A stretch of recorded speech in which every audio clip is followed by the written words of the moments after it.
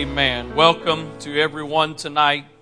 I don't see any guests, but if you're a guest, we're glad to have you. And those of you joining us online, wherever you may be joining us from, we welcome you as a part of this service tonight as well. Praise God. If you could switch the iPad on, please.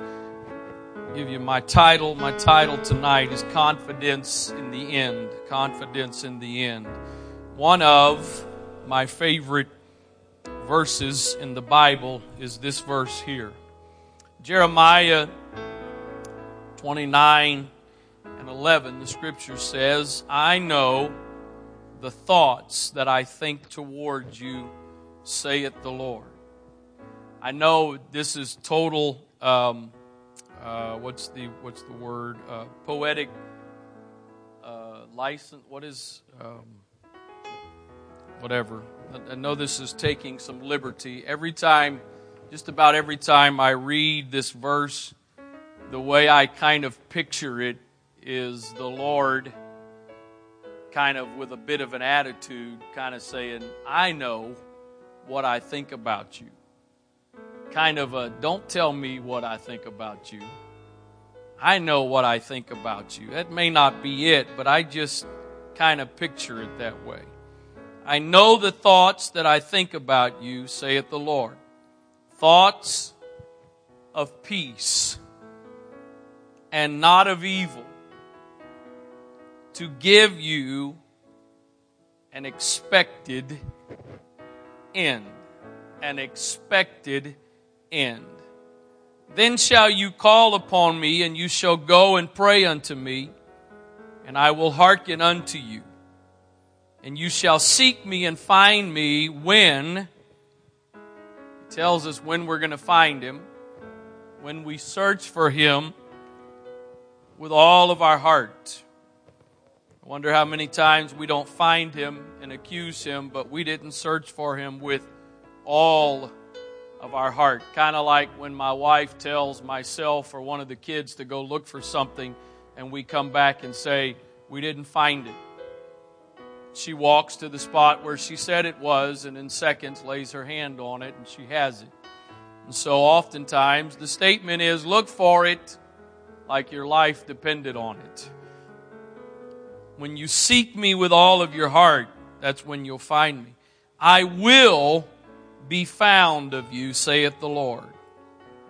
And I will turn away your captivity.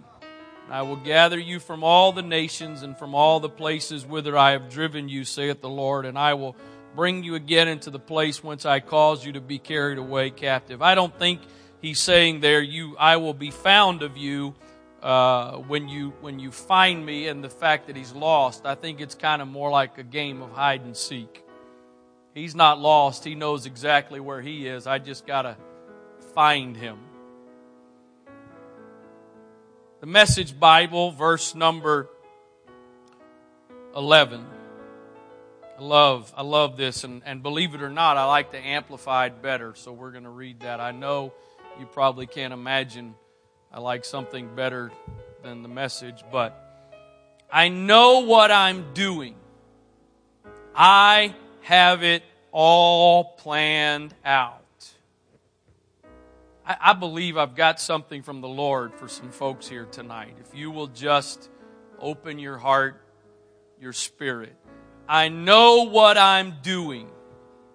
I have it all planned out. Plans to take care of you, not abandon you. Plans to give you the future you hope for. And I don't think he's talking about $1 million house with a Rolls Royce in the driveway, and I don't think that's the hope that he's talking about. The hope in the context of godly, biblical things. Plans to give you the future you hope for. And then the Living Bible says, I know the thoughts and plans I have for you, says the Lord. Thoughts and plans for welfare and peace, and not for evil. To give you hope in your final outcome. to give you hope in your final outcome. I have thoughts and plans for welfare and peace to give you hope in your final outcome. Father, thank you for the privilege of being in your presence tonight. Thank you for this opportunity, God, to join together with believers, to be able first and foremost to exalt and lift up your name, the name that is above every name. God, I pray now that you would speak to our hearts tonight. I'm asking you, God, to minister in this place through your word. I pray, God, that you would let me be a channel, a conduit through which you can flow, that individuals tonight can hear what it is they need to hear from you, Lord. In the name of Jesus Christ, in Jesus' name, amen. God bless you. You may be seated. Now let me just preface, let me just make a disclaimer. The disclaimer is that you are, to the best of your ability, which is not, never is, never will be perfect, but you are, to the best of your ability, attempting to live a life that is submitted to God.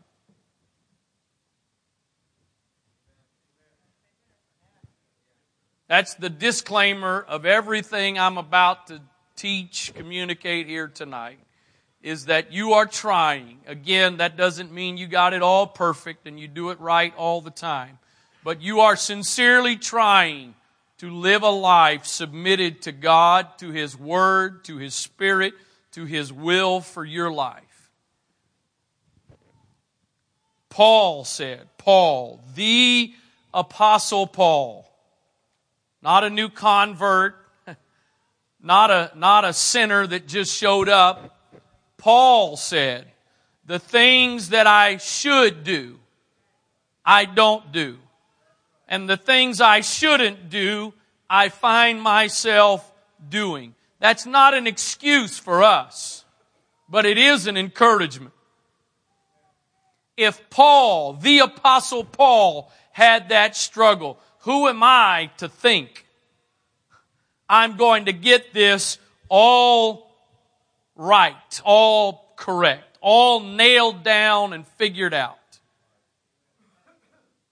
So again, the disclaimer is you are trying to live a life submitted, committed, dedicated to God, His Word, His Spirit. If that's the case, then I believe what I'm here tonight to share with you is for you. And I pray that you will open your heart and receive it, because I believe there's some folks here tonight that you need to receive what it is the Holy Ghost has to say here tonight. Jamieson, Fawcett, and Brown says this with regards to the thoughts that I think. Glancing at the Jews who had no thoughts of peace but only of evil or misfortune, because they could not conceive how deliverance could come to them. The moral malady of man is twofold. And here's the part I want you to get. The moral malady of man is twofold. At one time, vain confidence, then what is disappointed despair. So the Jews first laughed at God's threats, confident they should speedily return. Then when cast down from the confidence, they sank in inconsolable despondency. So it is, I think, with us a lot of times. We swing between confidence and faith and expectation and despair.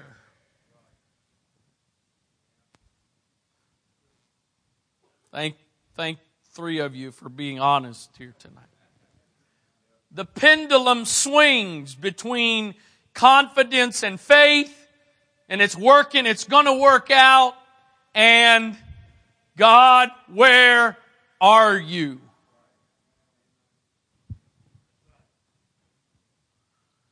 But I'm here tonight to tell you, I believe if somehow we could truly grasp what the Lord said through the prophet Jeremiah in the first verse we read tonight, that if I could truly believe that He has thoughts of peace and not of evil, and that there is an expected end. God has an expected end for you and I. And based on what He said, it's a good end. If His thoughts are of peace and not of evil, then the end that God has for us is a good end. The problem is today. The problem is the circumstances I'm facing today. The problem is the things that aren't working out today. I realize we still have them and they'll be here for a little while. I don't know how long, but we've got some object lessons from Sunday night, and hopefully I don't bore you with object lessons here and there, because I'm here again tonight with another object lesson. I've got thoughts of peace and not of evil to bring you to an expected end. Now, this is not just a random picture. That is the box of a puzzle. That is the expected end. That there is the expected end. This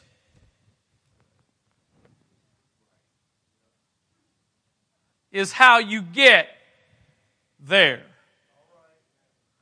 The end is established. God has, if I will stay in the process, stay submitted, stay committed, God has an expected end. The problem is getting there oftentimes feels like chaos and confusion. And the problem is, I look at one circumstance. Oh, hallelujah. I look at one circumstance and I do not understand it. It makes no sense. I almost feel like I could do without it. I start to ask God, why do I need this peace? Oh, hallelujah. Why am I going through this circumstance? Why do I have to deal with this situation?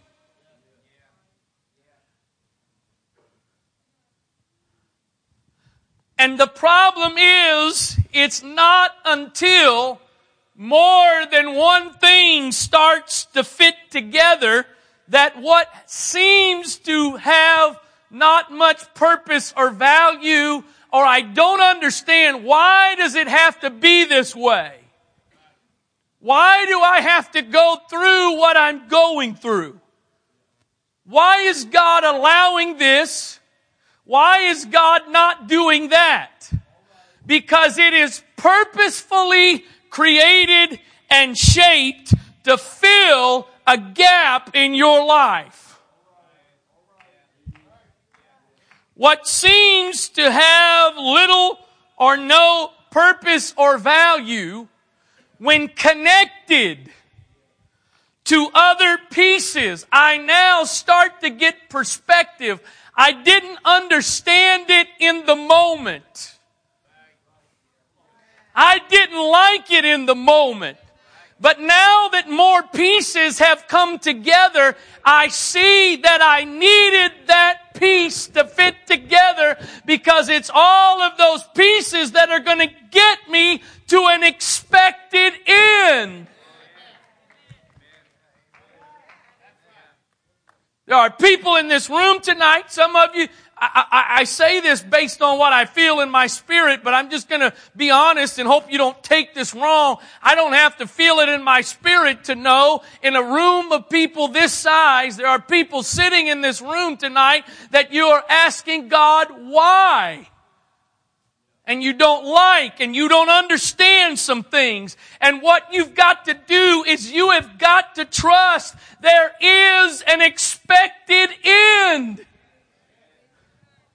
And my confidence is they're all coming together to form the expected end. Here's the other problem I think we face sometimes is it seems that God is putting some pieces together and then all of a sudden He goes to another part of the puzzle. Now, wait a minute, God, I saw some things starting to come into focus. I saw some things starting to make sense. And now you've just jumped and randomly picked up something else.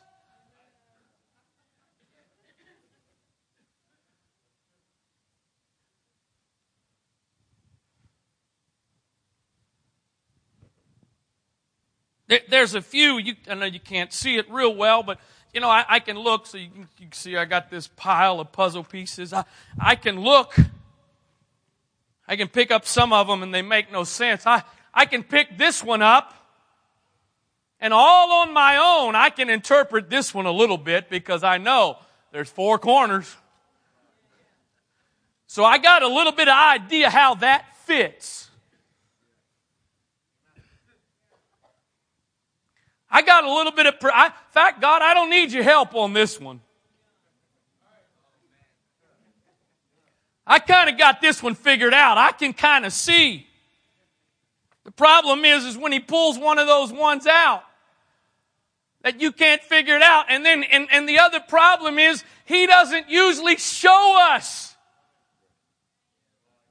the expected end as clearly as it's on the box. I'm sorry, I know y'all used to Bishop the last couple of weeks and millennial kingdoms and ruling and reigning. I'm sorry, you're back to me.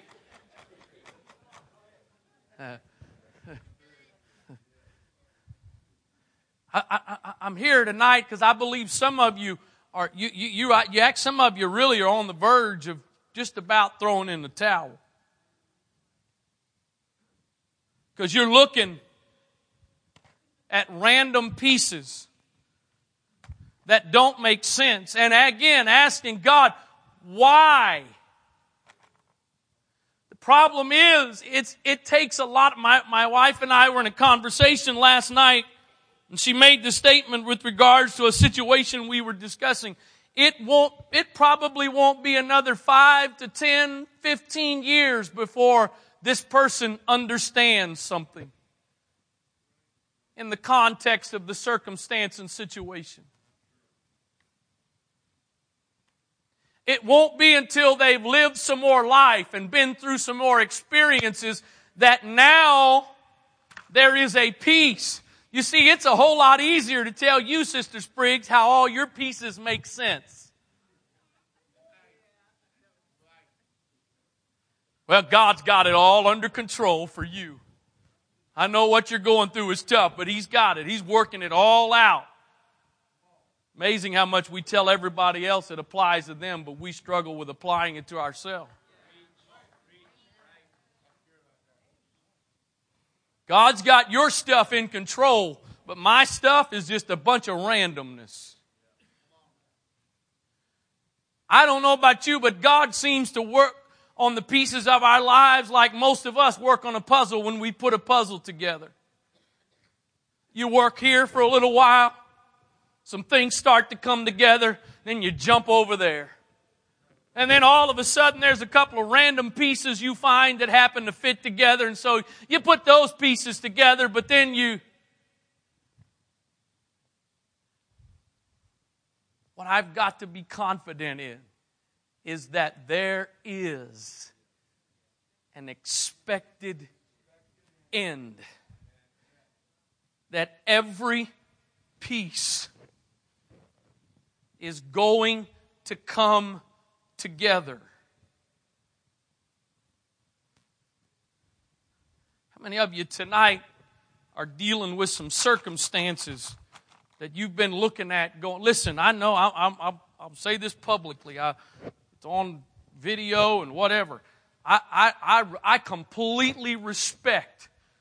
You've heard him say it. I've heard him say it. Bishop said that throughout Mother Wright's sickness, through my mother's sickness, he and her never one time asked God why. Never one time. I respect that.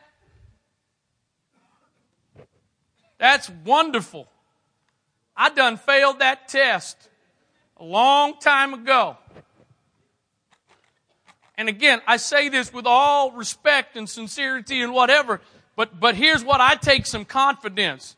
The man, Christ Jesus, said, why?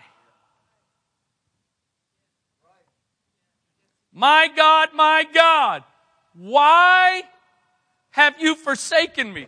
Now you and I see the end. Well, God hadn't forsaken you. You were right in the middle of the process where you were supposed to be. It was all about what God was doing, what had to be done, right? Yeah, it's not a trick question. Yeah. But he says, my God, why? Could it be because at that moment there was a peace that just didn't seem to make any sense? Why do I have to deal with this peace?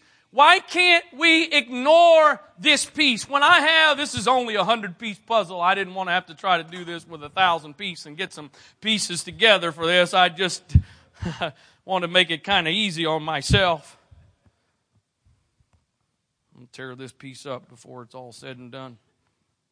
In this, and again, I don't want to make a mess here. You can in this pile, how significant does this look in this pile?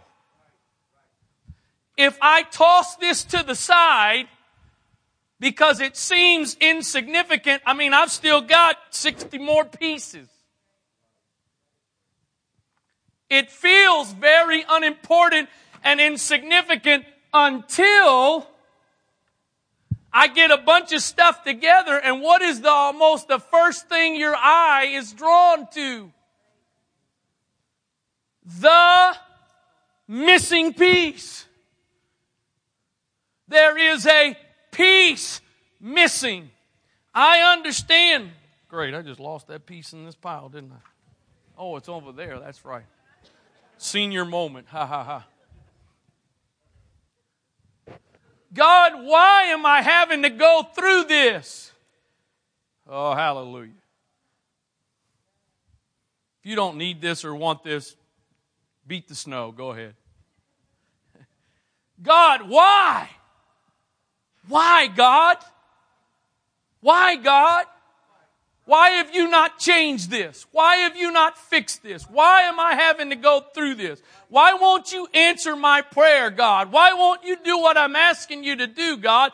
Because while you're looking at one piece all by itself, it's unimportant, it's insignificant. But when it's put into the context of where it belongs, all of a sudden you realize, had I not had that piece,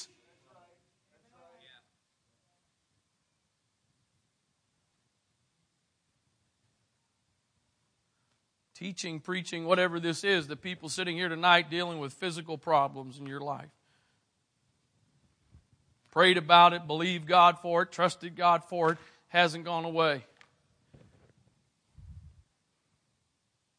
Could it be it is a part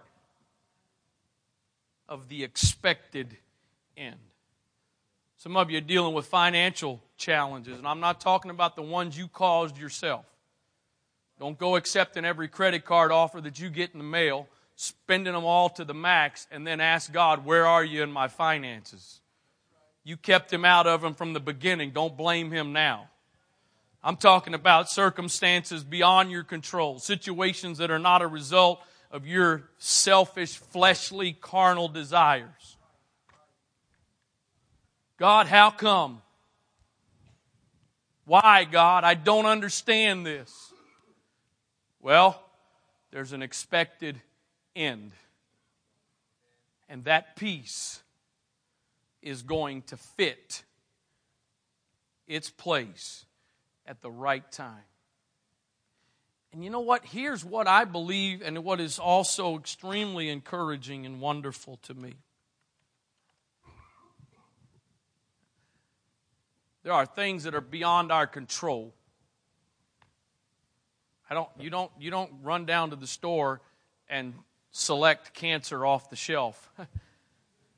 You don't go down to the dealership and say, I'll take diabetes. How about a heart attack? There are things that are completely out of your control. But you know what I think is also so wonderful? In the expected end,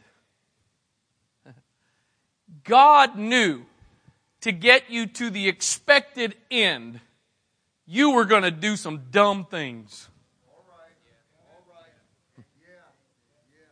You were going to make some bad decisions. You were going to mess some things up. You were going to fall flat on your face out of stubbornness and rebellion. You were just going to make a wreck of some things because you just wasn't going to listen to anybody because you knew what was best. God, in the expected end, incorporated the pieces that are a result of your poor choices. Oh, hallelujah. Well, I don't know if I believe that, Brother Wright. Then you need to go take David and Solomon out of the Bible.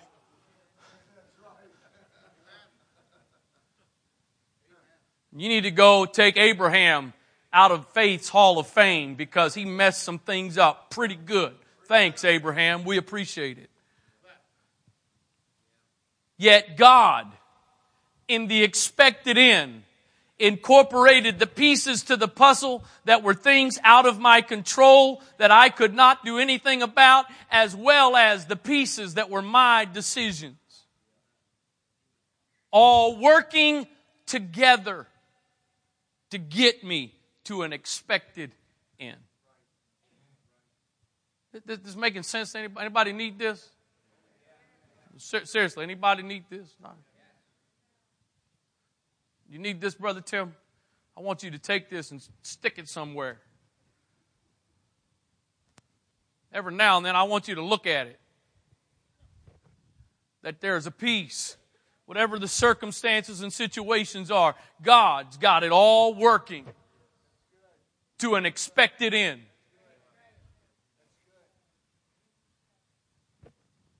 It's all working to an expected end. The only problem is there's a few pieces that won't totally make sense because they're the last piece that's going to get put in the puzzle.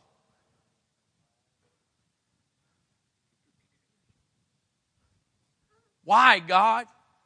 How come? How come it's got to go this way? How come I had to deal with that? Well, I got an expected end. And I got some things that don't make sense. But if you'll just trust that what I think about you is good, it's not evil. And everything I'm doing is to bring you to an expected end. I know what I think about you.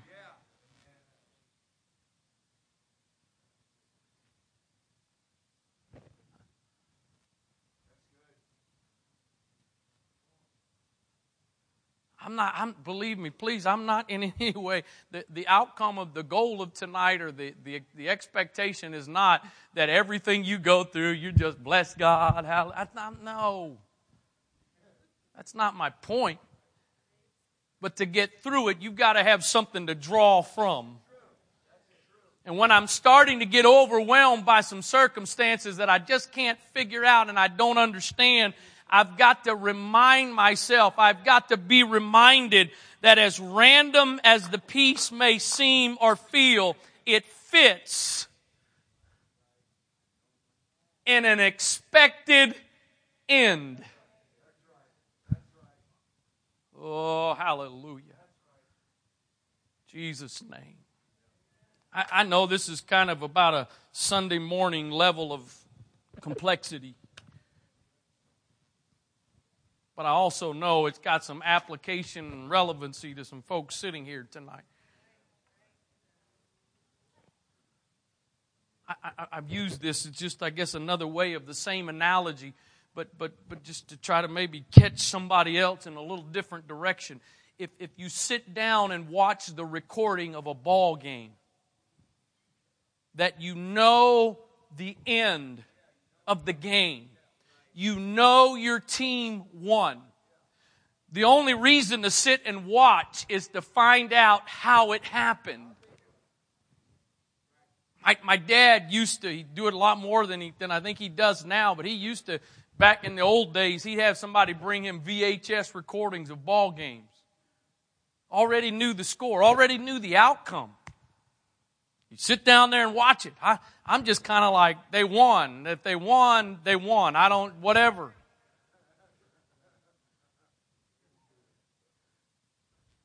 The difference is when you sit and watch the game, when it's live, and you do not know the outcome. If you are a fan of a team that's playing, you get wrapped up in the game. Some of you don't understand this, but some of us do. You get yourself emotionally caught up in it. Because you don't know. If I sat down with you to watch a ball game, a recording of a ball game, and your team won, and you knew your team won, but you sat and watched it and were biting your nails and was sweating in the first quarter because they're losing and getting blown out, I would wonder what's wrong with you. Because the idea is sit back, relax, and see how it happened. You know the outcome. I used it before. You probably don't remember, so I shouldn't tell you I used it before. I should just act like it's the first time. My brother Joel was given a DVD of the University of Maryland versus, I believe, Miami Hurricanes. 20 plus years ago, I think it was. If I'm not mistaken, it is still the greatest comeback in a single college football game. I don't remember how much they were down. They were getting absolutely blown out. What's kind of also neat in one sense about the story that brings a little bit of perspective to it, Brother Alan McGuckian was at the game. He was at the game there live when they were playing. But because Maryland was losing so bad, he left and missed the greatest comeback in the history of college football. When my brother was given the video and we sat down and watched it, nobody was wondering who wins. Nobody was worried about who loses. What's amazing is when it's live and you're losing and you don't know you're going to win, you say all kind of mean things to your team. How could you do what? He was wide open. How did you not see that? How did you miss this? When you're watching what already happened and you know the outcome, you sit and go, wow, you did something that dumb and it didn't matter in the end. You messed up that bad here, but still won in the end. Oh, hallelujah. Is there anybody tonight that right now you're losing, but you got a little bit of an idea God has an expected end. Maybe you haven't seen it as clearly as the horses and the cows and the tractor that's on the screen, but you've got a confidence. I may not know it all. I may have not gotten a clear picture of it, but there is an expected end. And if it's God's expected end, I am going to succeed. I am not going to fail.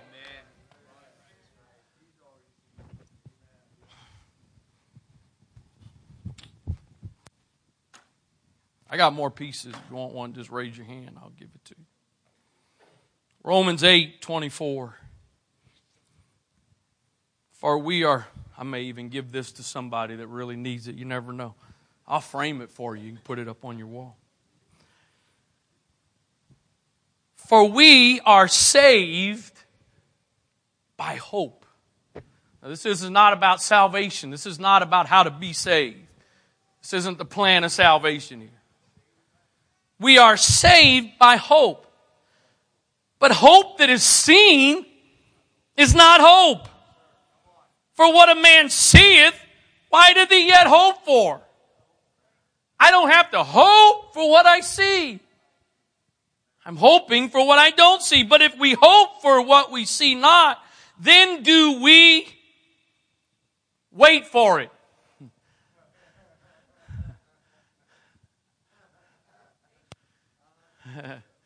If we hope for what we see not, then we wait for it. I don't know who it was that messed up and put the patience word in there, but they lost their mind. Except our problem is, and you know this, if you've been around here long enough, you know this, that word there, patience, is not, we are hoping for what we don't see, and I'm laid back with my iced tea back in my recliner, and I'm just waiting for God to bring it. I got it a little bit later. I'll just throw it out there now. Most of you already know it. That word patience is endurance. Endurance. If I hope for what I don't see, I've got to endure to get it.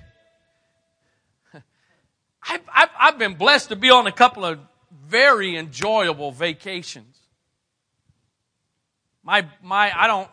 I don't know that I really have a bucket list. If I had a bucket list, one of the things that was on there was Alaska. That was on my bucket list. And I was very blessed and fortunate for my 40th birthday / 20th wedding anniversary to make a trip, cruise to Alaska. I did not, Brother Whaley, endure that cruise.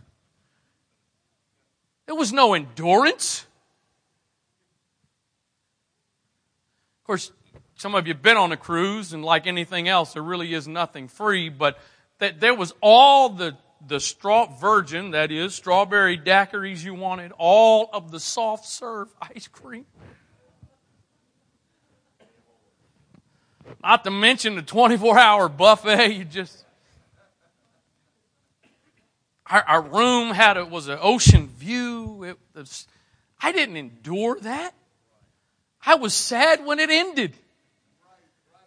Oh man, it's over. We got to go home. The word endurance never crossed my mind. The fact that you have to endure means there's something about it that's not enjoyable. So when he says we hope for what we don't see and we wait with endurance for it, that means there's going to be some struggling, there's going to be some challenges and difficulties that you've got to make it through to get it. Likewise, the Spirit also helpeth our infirmities, for we know not what to pray for as we ought. But the Spirit itself maketh intercession for us with groanings which cannot be uttered. And he that searcheth the hearts knoweth what is the mind of the Spirit, because he maketh intercession for the saints according to the will of God. And we know, we do not hope, we do not wish, we know that all things work together for good to them that love God, to them who are the called according to His purpose. The Amplified, for in this hope we were saved. But hope, the object of which is seen, is not hope.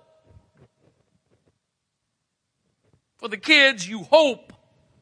I heard a guy, I don't understand this. If you're letting your kids think there's a Santa Claus, that's between you and them. Hopefully they're not here and they didn't hear me say what I just said. I don't understand. I've seen and heard more and more the last couple of years of Christians who are letting their kids and even helping their kids buy into the fact that Santa Claus is real. I don't understand that at all. So if you are that way, I'm sorry. I don't understand that. But I heard a guy in the barbershop the other day, and he was supposed to be coming in. The barber she was expecting him before the Christmas, and he said, "Well, I had to go a couple of hours away and get a certain gift for my daughter because it wasn't on her list, and we took her to see Santa like 2 days before Christmas, and she asked Santa for it. And so we had to get it. Otherwise, she wouldn't believe." Okay. I'm not talking, this isn't the hope as in, I hope I get such and such.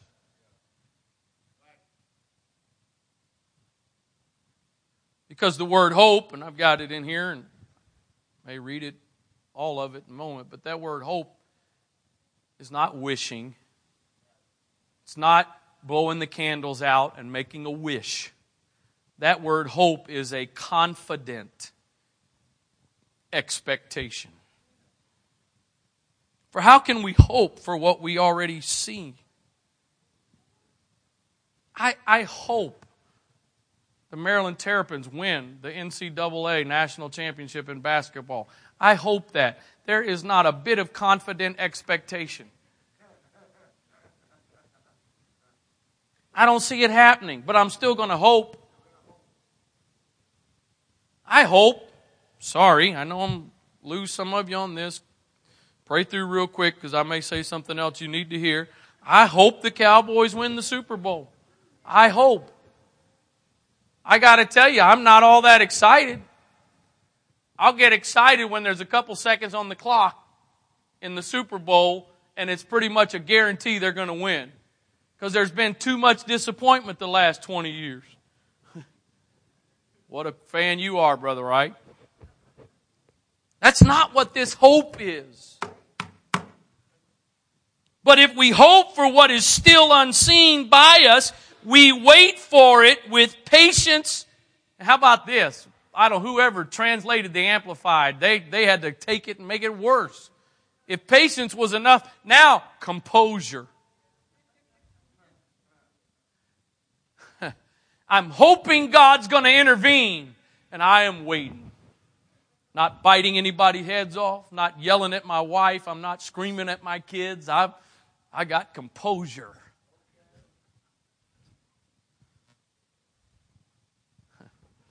So too the Holy Spirit comes to our aid and bears us up in our weakness. For we do not know what prayer to offer, nor how to offer it worthily as we ought. But the Spirit Himself goes to meet our supplication and pleads in our behalf with unspeakable yearnings and groanings too deeply for utterance.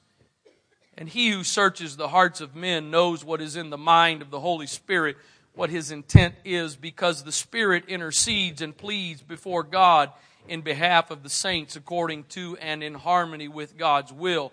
We are assured and know that God, being a partner in their labor, all things work together and are fitting into a plan.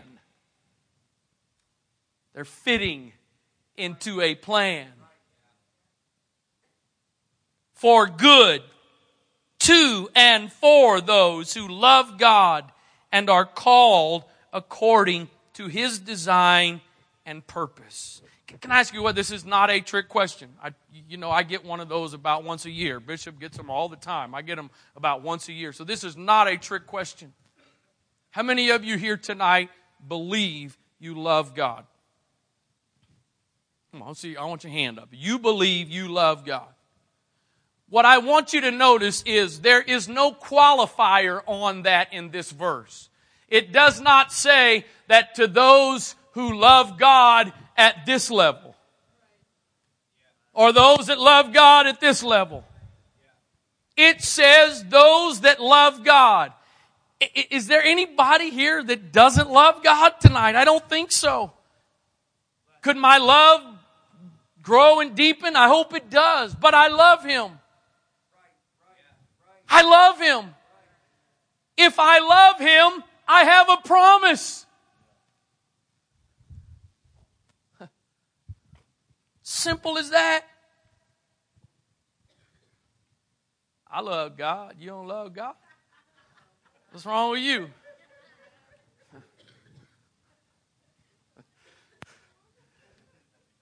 Simple as that. If I love Him, I've got a guarantee. It's going to work.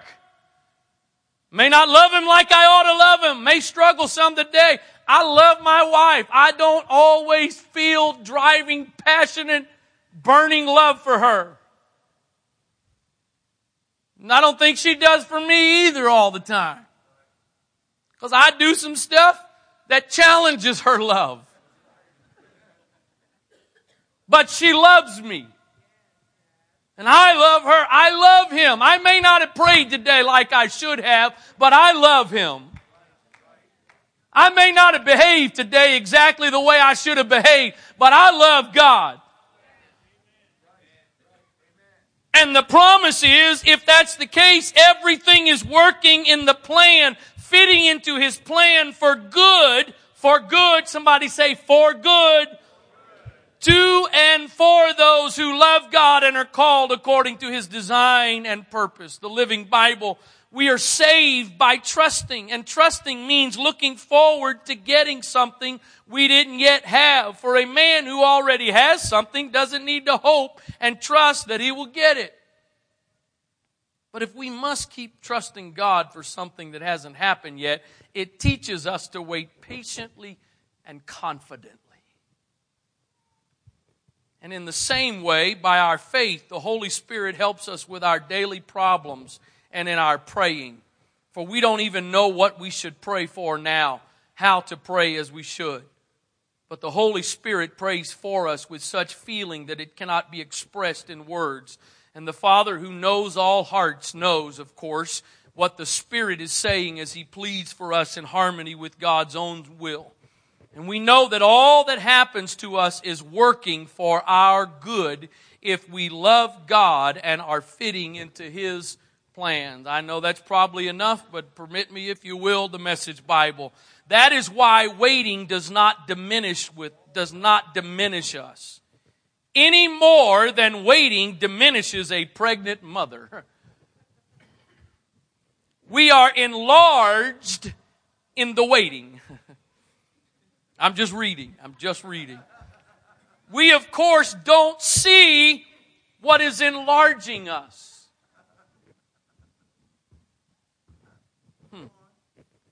But the longer we wait, the larger we become. And the more joyful our expectancy. What would happen to all of us tonight if we could leave this place and somehow leave with a grip on that? That rather than the longer I wait, the more I despair. The longer I wait, the more I question, God, are you really going to do what you said you would do? God, is that promise you gave me really going to come to pass? I'm not so sure. It's really not looking like it, and things are really going the opposite of how it seemed, God. But rather we could wait more with more joyful expectancy. Well, if it wasn't today, Brother Wright, you're just trying to psych us out. I'm reading you what the Bible says.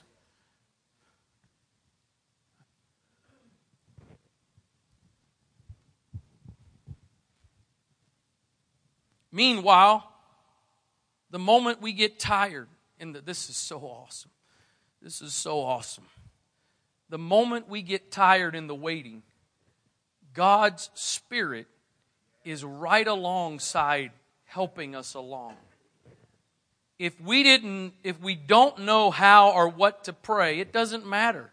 He does our praying in and for us, making prayer out of our wordless sighs, our aching groans.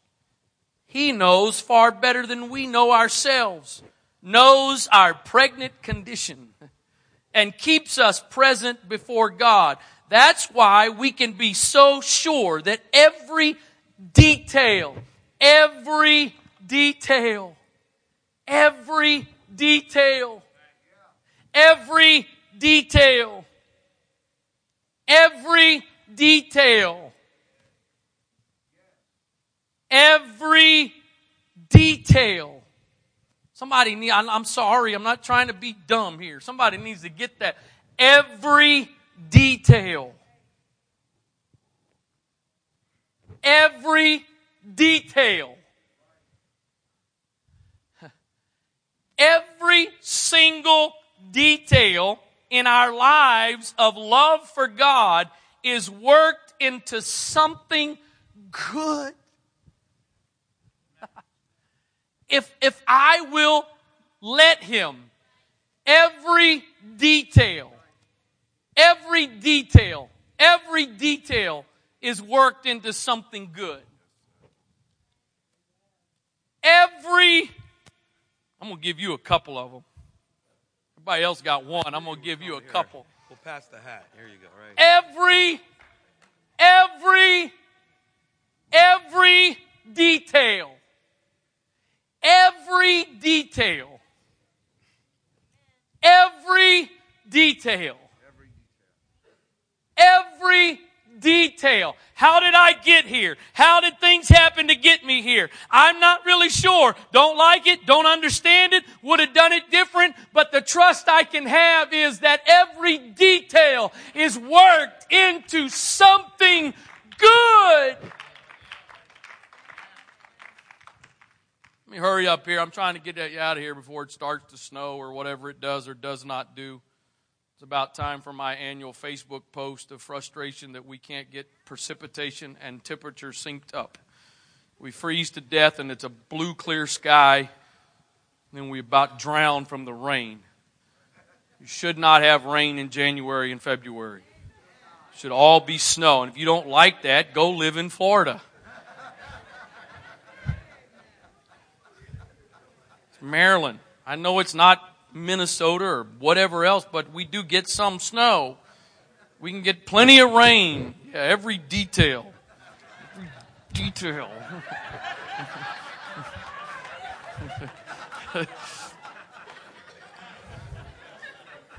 I'm preaching to you tonight.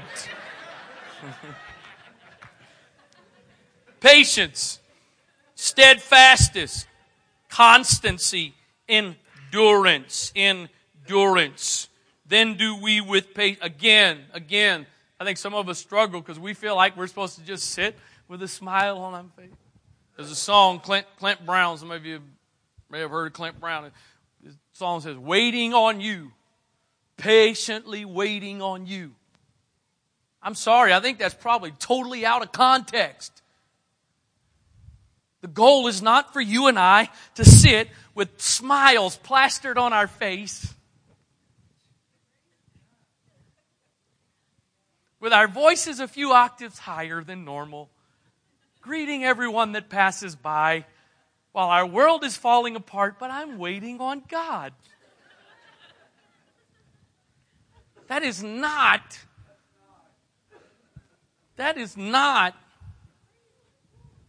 Can I turn this off and unplug it? Where's the sound guy? I don't want to just pull the plug out and mess something up. Where's the power button? I know there's a power button. There it is. What are you doing? God's going to come through. God's going to come through. Have a nice day. No. What are you doing? I'm staying under. It's very tempting to put it down and walk away and try to figure out how to solve it myself. because I've seen a few pieces and kind of figured a few pieces out. But it's probably not time for the pieces I've figured out to come together. So in the meantime, my job is to stay under. Let me tell you something. If you've ever been in a gym seeing guys work out, they're not sitting there pumping the max amount of weight they can.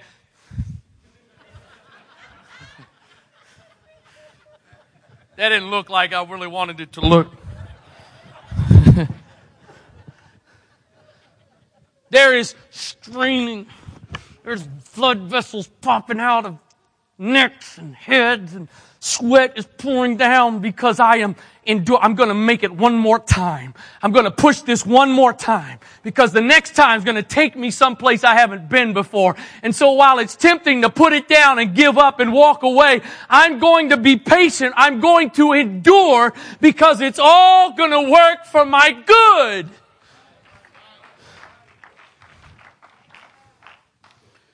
Infirmity. Listen to what that word infirmity. He knows our infirmities.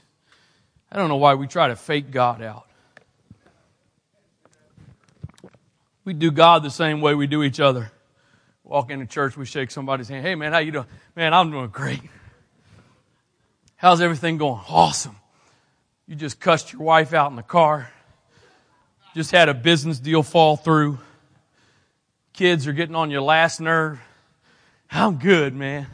God's good. We do that. God shows up. Hey, how you doing? I'm great, God. He knows our infirmity.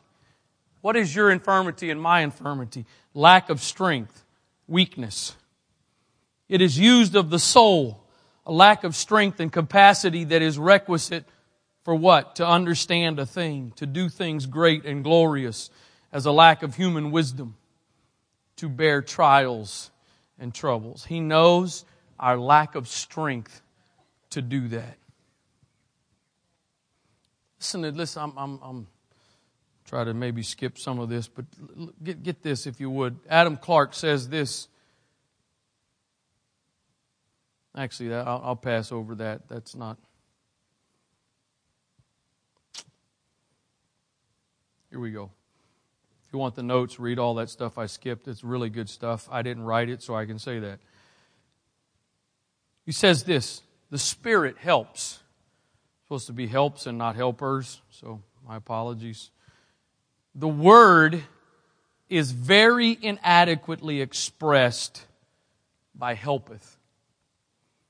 It is compounded of the Greek word son, which means together, anti, against, and lambanomai, to support or help, and signifies such assistance as is offered by any two persons to each other who mutually bear the same load or carry it between them. He who prays receives help from the Spirit of God. He who prays not receives no such help. Whatever our strength may be, we must put it forth, even while most implicitly depending on the strength of God Himself. I've used this numerous times the last several years. Some of you have been in places and I've used it. Forgive me for using it again tonight in this context. It hit me a year or two ago now at least. I realize it's a poem. It's not Bible. It's not Scripture. It's a poem. But the poem of the footprints in the sand. And the thing that really started to grab my attention is that when there is the one set of footprints, the response is, God, where are you? When I needed you the most, you left me. There was one set of footprints. And as the poem goes, the response is, those aren't your footprints. The thing that has so chewed on my mind about that is, in the moment of greatest need, the writer of the poem asked God where he was, and yet God was carrying him.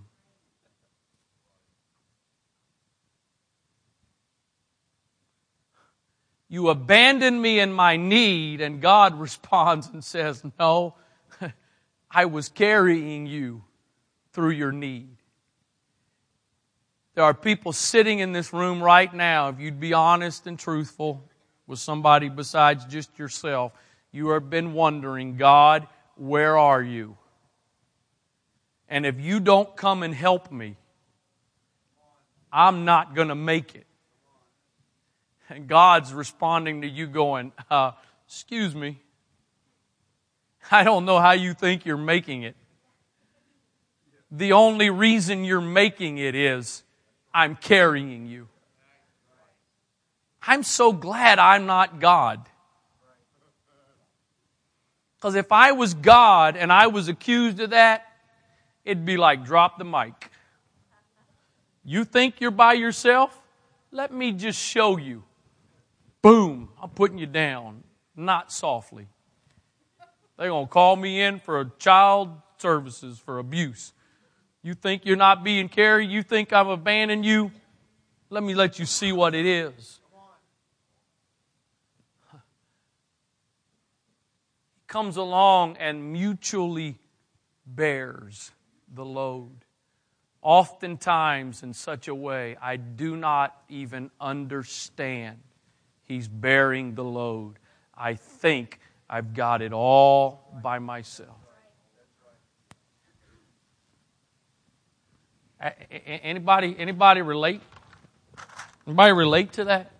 Anybody relate to what I just said? Anybody? You relate to what I just said?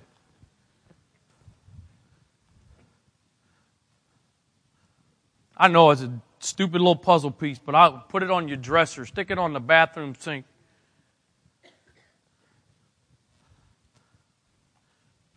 I don't know where you are, God. I'm not going anywhere. I'm just putting some pieces together. I'm just fitting some things together. You got some crazy pieces, don't you? I mean, it's been some crazy pieces. How in the world can the circumstances right now make any sense? Because there is an expected end. There's a bunch of really good stuff left in these notes from commentaries that I would happy to share. I think you would be blessed by. I'm gonna quit.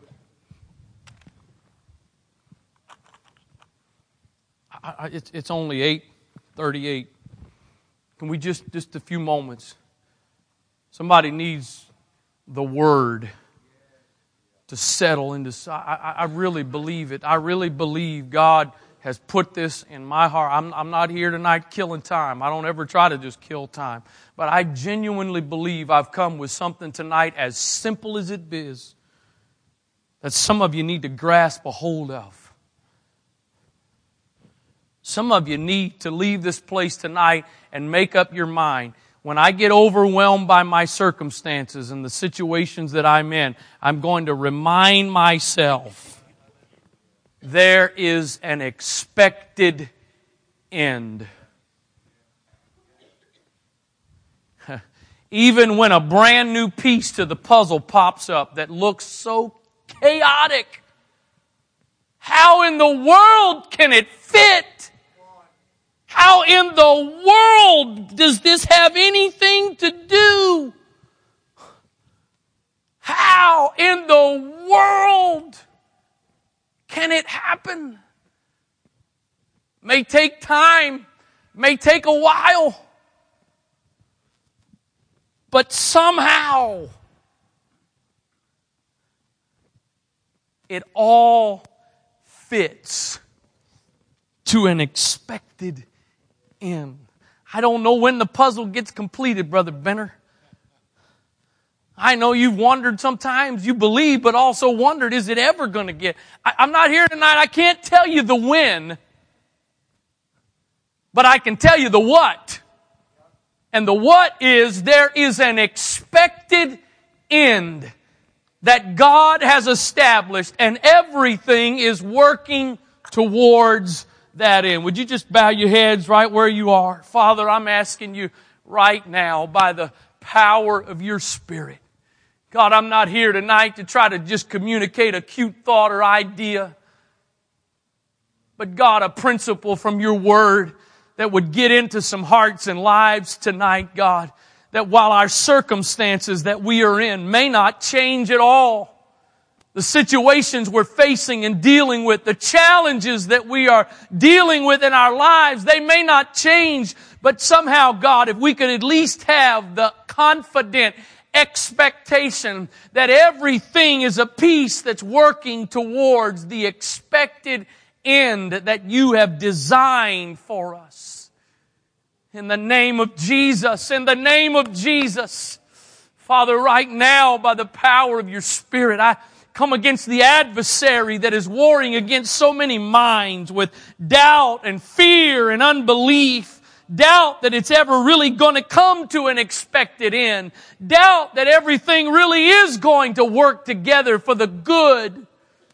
I pray right now, God, that doubt and fear would be replaced with a confident expectation.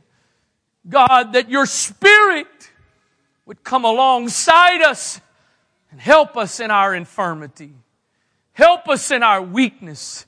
Help us in our struggle. Thank you, God, for being so kind to not look at our infirmities and judge us and just tell us to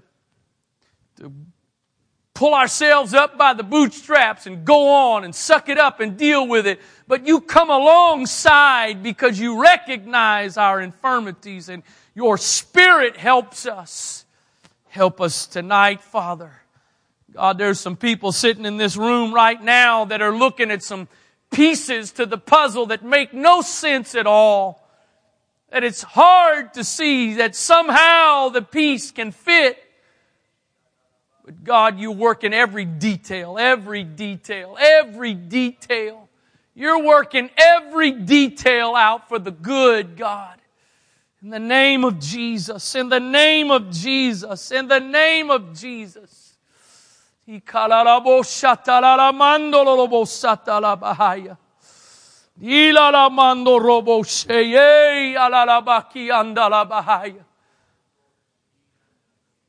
said it already. I think sometimes God does us just like we do a puzzle.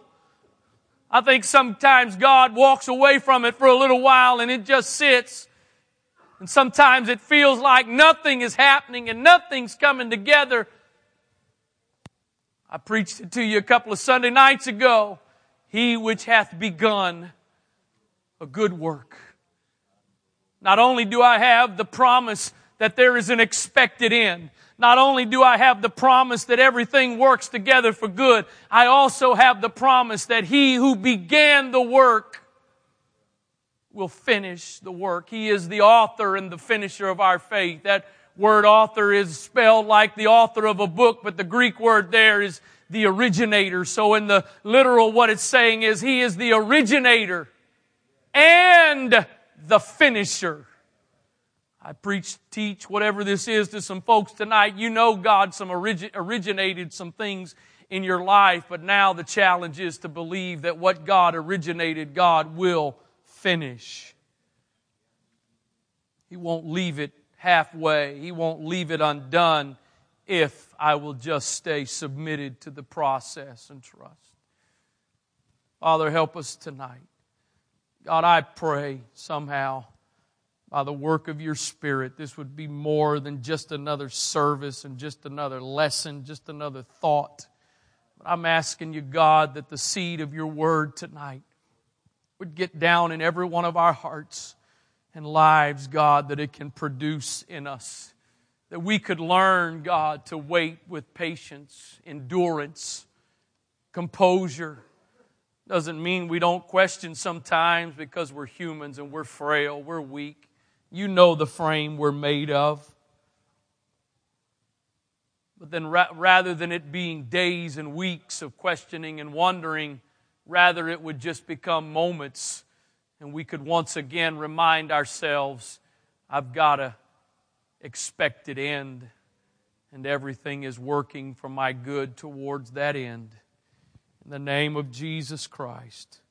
In the name of Jesus. If you would, could I ask, would you just stand, and if you're willing, just raise your hands. And I'm asking you to do it in the context of this. As an outward demonstration of, I'm opening my heart, God. I'm opening my spirit. I'm opening my heart, my spirit to your word and your spirit. God, I want you to put in me what I need. I want you to put in me the confidence that I need to have hope. Not wishful thinking, not just a wish like I'm dropping pennies in the wishing well, but a hope that is the anchor. A hope that is the anchor that when winds blow and waves toss and the storm comes, I've got an anchor that holds, that keeps me through the storm. In the name of Jesus, in the name of Jesus, in the name of Jesus. By the power of your Spirit, help us. God, I pray that our hearts would be good ground tonight for the seed of your word. That the enemy would not be able to come and devour before it has the opportunity to produce what you intend for it to do, in Jesus' name. In Jesus' name. In Jesus' name. Praise God. Praise God. Again, I know it's a simple thing. If you didn't get one and you'd like a piece as a reminder, I'll leave them here on the platform. You can have one if you want one. God bless you. I don't know if the weather's doing anything outside. If it is, please be cautious on your way home. God bless you. Look forward to seeing you on Sunday. In Jesus' name.